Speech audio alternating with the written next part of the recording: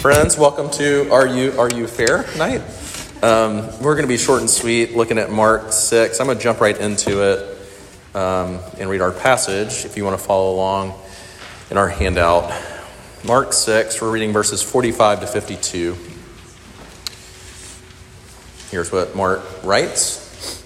Immediately he, Jesus, made his disciples get into the boat and go before him to the other side, to Bethsaida, while he dismissed the crowd.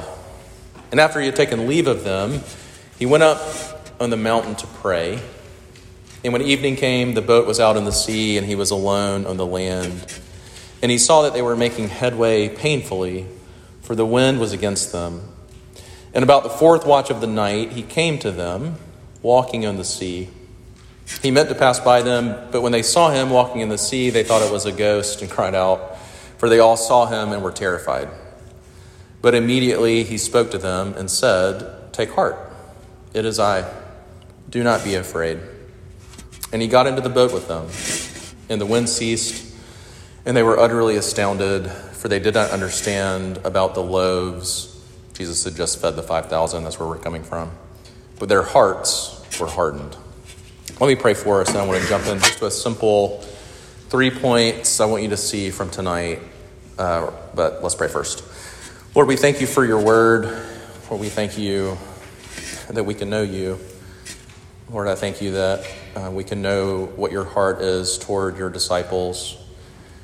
Lord, I pray that you would, as you alone can, comfort us in the ways that we need to be comforted tonight. I pray that you would meet us in the midst of our stresses and struggles and loneliness and anxieties and seasons of depression. Lord, I know life isn't always that way. We thank you for that.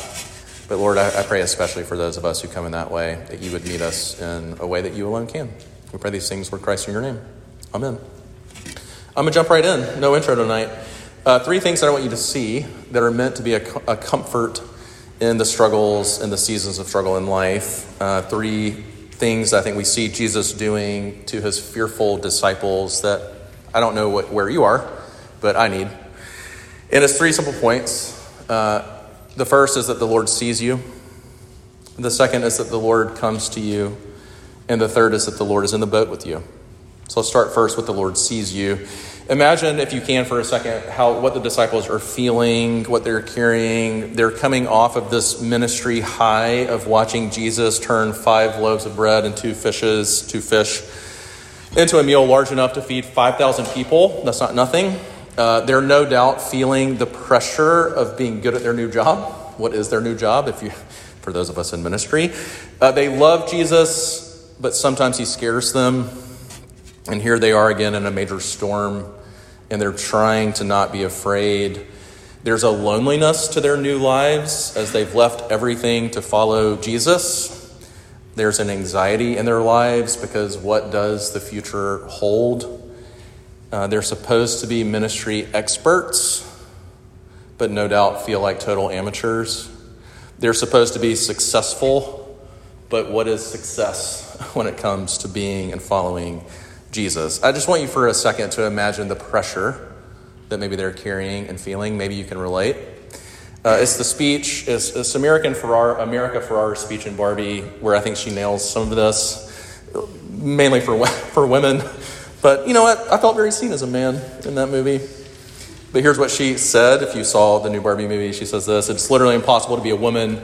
You have to be thin, but not too thin. And you can never say you want to be thin. You have to say you want to be healthy, but you have to be thin. You have to have money, but you can't ask for money because that's crass. You have to be a boss, but you can't be mean. You have to lead, but you can't squash other people's ideas. You're supposed to love being a mother, but don't talk about your kids all the dang time. You have to be a career woman." You know what? That's fine.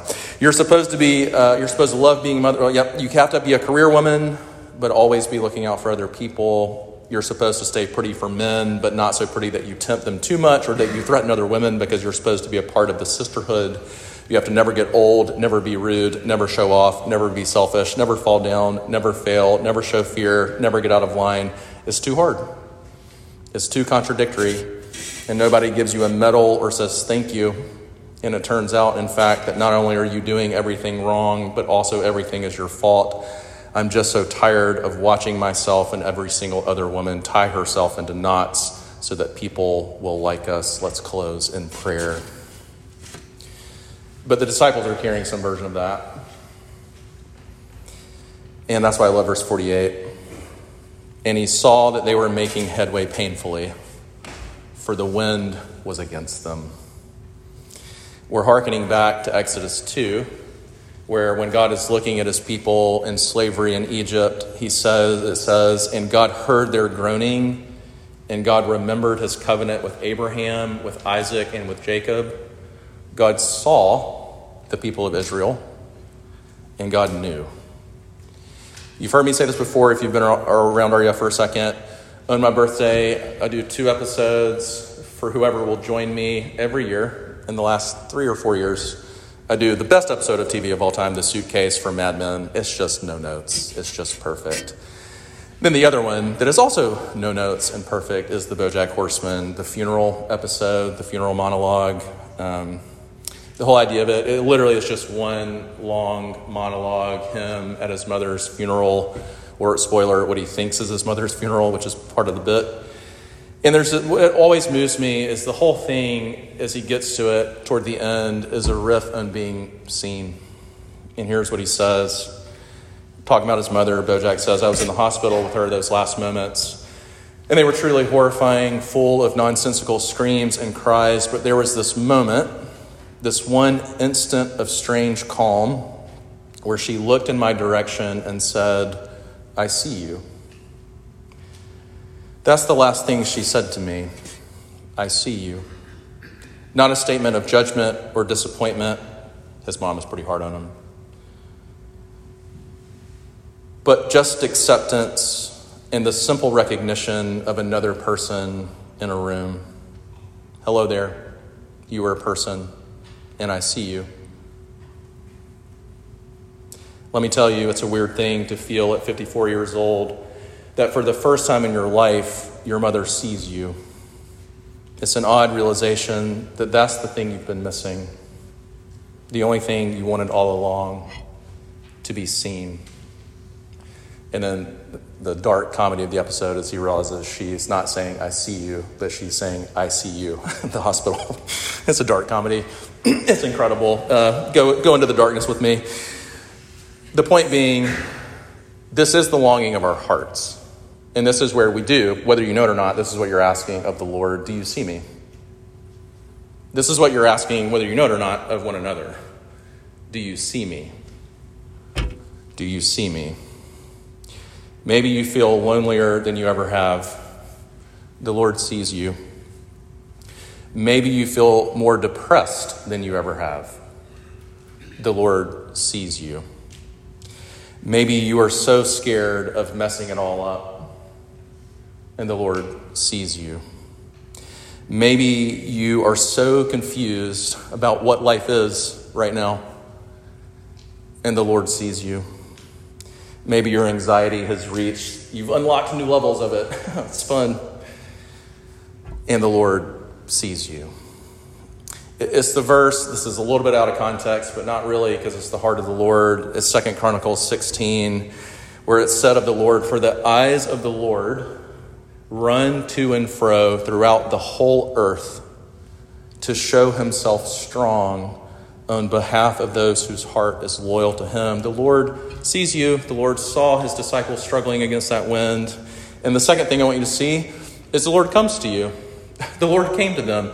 This is where the story for my movie people gets, or TV people gets very David Lynch Twin Peaks, because Jesus saw them and he comes to them and he's walking on the water. I can't demonstrate it. We've never seen someone do it, but he's walking on the water, spooky, scary style for the Halloween people, because at first they think literally this is a ghost. The only thing that can walk on water is not a person. It's got to be a ghost, and he's terrifying them. And this is what he's doing.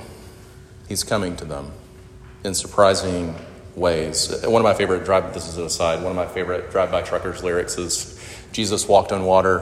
Where to get them shoes? I just wanted to work that in somewhere. But why does he walk on water? There are two things I want you to see. The first is, and this is kind of the main point, we don't have to overthink it. Jesus walks on water because it was the fastest way to get to them. He walks on the water to get to them as fast as he possibly can. Why? Because Jesus actually really cares about his friends. He cares about their fear. He cares about their pain. He cares about their confusion, and he's coming to comfort them. Maybe you can relate. Think about times in your life where someone has just shown up. I immediately, when I was thinking about this, thought of one of the hardest seasons of ministry. Caroline was here as well. We had a student named Nick who killed himself in 2018, just over a year or 5 years ago. And so much of that time was a blur for lots of different reasons that you can imagine. I don't need to say more about what was so hard about that. But one of my most vivid memories is, without me knowing, my friends, some of you know, Tim Udodge and J.R. Foster, as soon as they heard the news, got in the car and just rushed down to Columbia. And when I tell you, I felt seen and I felt loved because they came, because they showed up. Really, to me, it's one of the more beautiful, painful, of course, but one of the more beautiful glimpses of what Jesus is like is when friends, loved ones show up in that way. And this is part of what Jesus is doing. He's walking on the water to get to his friends. And then the second thing I want you to see, because there is a deeper level, is he's revealing something about himself. And again, we're back to Exodus. And just track with me for a second, because what God is doing is he's not parting the water. He's not parting the Red Sea, but he's walking on the water. And he gets in the boat, and what happens is interesting. Mark records that detail where he meant to pass by them, which, if you know the book of Exodus, when Moses asked God if he could see, just get a glimpse of his glory. Do you remember this story? God hides him in the rock, and he passes by him, but he only sees the backside of God's glory. And as the Lord passes by, it says this, he proclaimed, the Lord, a God merciful and gracious, slow to anger and abounding in steadfast love and faithfulness. And so Jesus, in the same way, shows up and he says, take heart, do not fear. Literally, it says, I'm not a huge literal Greek guy, but this is important. He literally says, I am, no fear. I am the great I am who controls and created the winds and the water. And because I am with you and for you, no fear. This is what Jesus is saying. He's actually showing them, sometimes we sing it in RUF, he's showing them the comforting truth of Isaiah 43, where it says, when you pass through the waters, I will be with you. And when you pass through the rivers, they will not sweep over you, for I am the Lord your God. For I am the Lord your God. He's saying, I am the great I am who created and controls the waters and the storms, and I am with you. Do not be afraid. It reminds me of Narnia, Voyage with John Treader. It's the scene between Aslan and Lucy, where Lucy says, oh, Aslan, will you tell us how to get into your country from our world? I shall be telling you all the time, said Aslan, but I will not tell you how long or short the way will be, only that it lies across a river, but do not fear. I am the great bridge builder. I want you to think for a second about, how does the Lord show up? Sometimes the Lord shows up in a peace that surpasses all understanding. Sometimes he shows up in the small kindness and faithfulness of a friend. Sometimes he shows up in the gift of compassionate tears. Sometimes he shows up in the comfort of Scripture. Sometimes he shows up through the unexpected gift of laughter with good friends. Sometimes he shows up in the perfect nap or meal, or this one's near and dear to me, just the freshly opened box of Cheez-Its. I've got that waiting for me at home tonight. Sometimes he shows up in a deeply spiritual way, where you really do hear and connect with him through prayer and reading of his word and in corporate worship.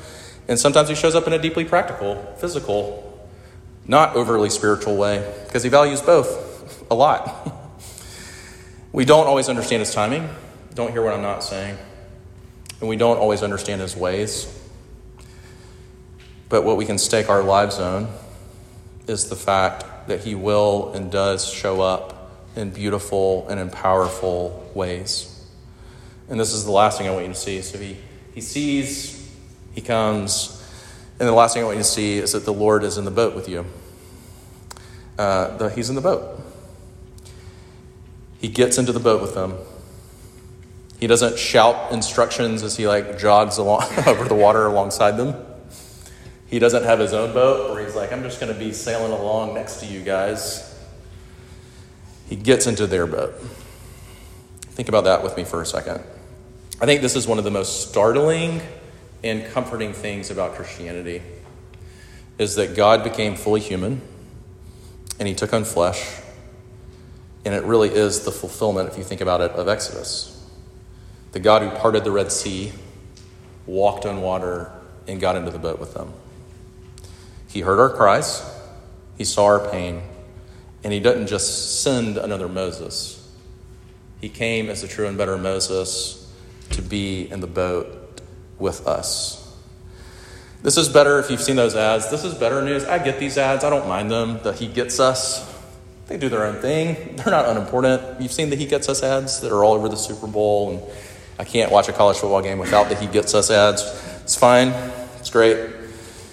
But it's more than that. It's more than He gets us. He came to unite us to himself by faith. He came to be one with us. The theological idea of this is called union with Christ, that we belong to him and he belongs to us, which means that we can say that what is his is now ours, and what is ours is now his. Track with me for a second. This is so true that when Jesus for the first time meets Saul, becoming Paul, he says to him, Saul, Saul, why are you persecuting me? And it's a little confusing if you know the context, because Saul has been persecuting Christians, and Jesus says, why are you persecuting me? It's so much so that Paul could later write in Philippians 3, that I may know him and the power of his resurrection and the fellowship of his sufferings, being conformed to his death. Here's what this means. This means that your suffering is the Lord's suffering. This means that your anxiety is his anxiety. This means that your depression is his depression. This means that your loneliness is his loneliness. That your friendlessness is his friendlessness. That your sin is his sin. That your shame is his shame. He doesn't just get you. He gets into the boat with you. And this also means that his righteousness is your righteousness. That his kindness is your kindness. That his mercy is your mercy. That his love is your love. That his life is your life. That his death is your death. That his resurrection is your resurrection.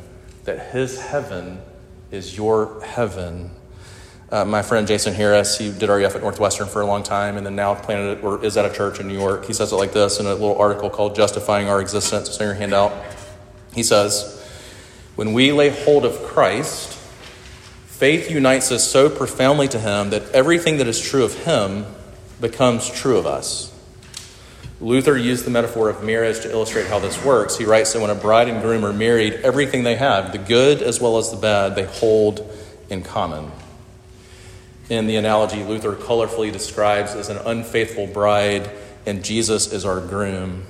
But when faith comes between us, everything that is ours becomes Christ's, and everything that is Christ's becomes ours. Jesus therefore takes our sin and guilt and gives us his righteousness and innocence. And this is where we get to the sad part of our passage. It's the end. Verse 52. And they were utterly astounded, for they did not understand about the loaves. They're still stuck on what Jesus did there in feeding the 5,000, and their hearts were hardened. That's you and me. How many times have you heard, the Lord really loves you? And you're like, does he? It's the lie of the serpent, right? We could go further than Exodus. We could talk about Exodus and the way the people of Israel hardened their hearts, all that. But it goes back to Genesis, and it goes back to the first lie of the serpent. Did God really say? We could go further. Does he really love you? Will he really show up? Does he really see you? Can you really trust him? And yet here's Jesus. He saw them. He walked, if not ran, on the water to get to them. And he's in the boat with them.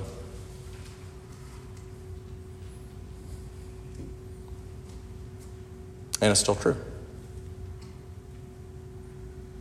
The Lord sees you. The Lord comes to you. The Lord is in the boat with you. I'll close with this. So last 2 weekends ago, I had the privilege of doing Vandy RUF's fall conference. And it was fine. Y'all know me well enough. Some of you, it was good. The highlight for me was there was a student who belongs to the special needs program at Vandy. His name is Big Mike. And Chase, the campus minister, kind of giving me a heads up, like, hey, sometimes in large group he just says stuff, like, just be ready for some interaction. I was like, that's totally fine, totally cool. The first night he ended up just sort of laying on his stomach throughout the whole large group. It was fine. The second night we had to come back to camp because he was pretending to have a seizure because he loves for his friends to play doctor with him. We had to just make sure he was okay. But when I tell you there was a Q&A on Sunday morning, and to hear his question was the highlight of the weekend. He's a junior. He feels so loved and at home in RUF. And he said, very honestly, he said, RUF is like my family. And I love my family. And I love how loved I feel in this place. And I am so scared to leave it. And the beauty was, for me, he was naming something that was not unique to him, right? He was naming something that we all have felt when we feel, and we're in this place and season where we feel loved, and what's going to happen when it's over. And I all I had, this was question and answer, which is the worst because I don't have all the answers. But the only thing I had for Big Mike is the only thing I have for myself and for you.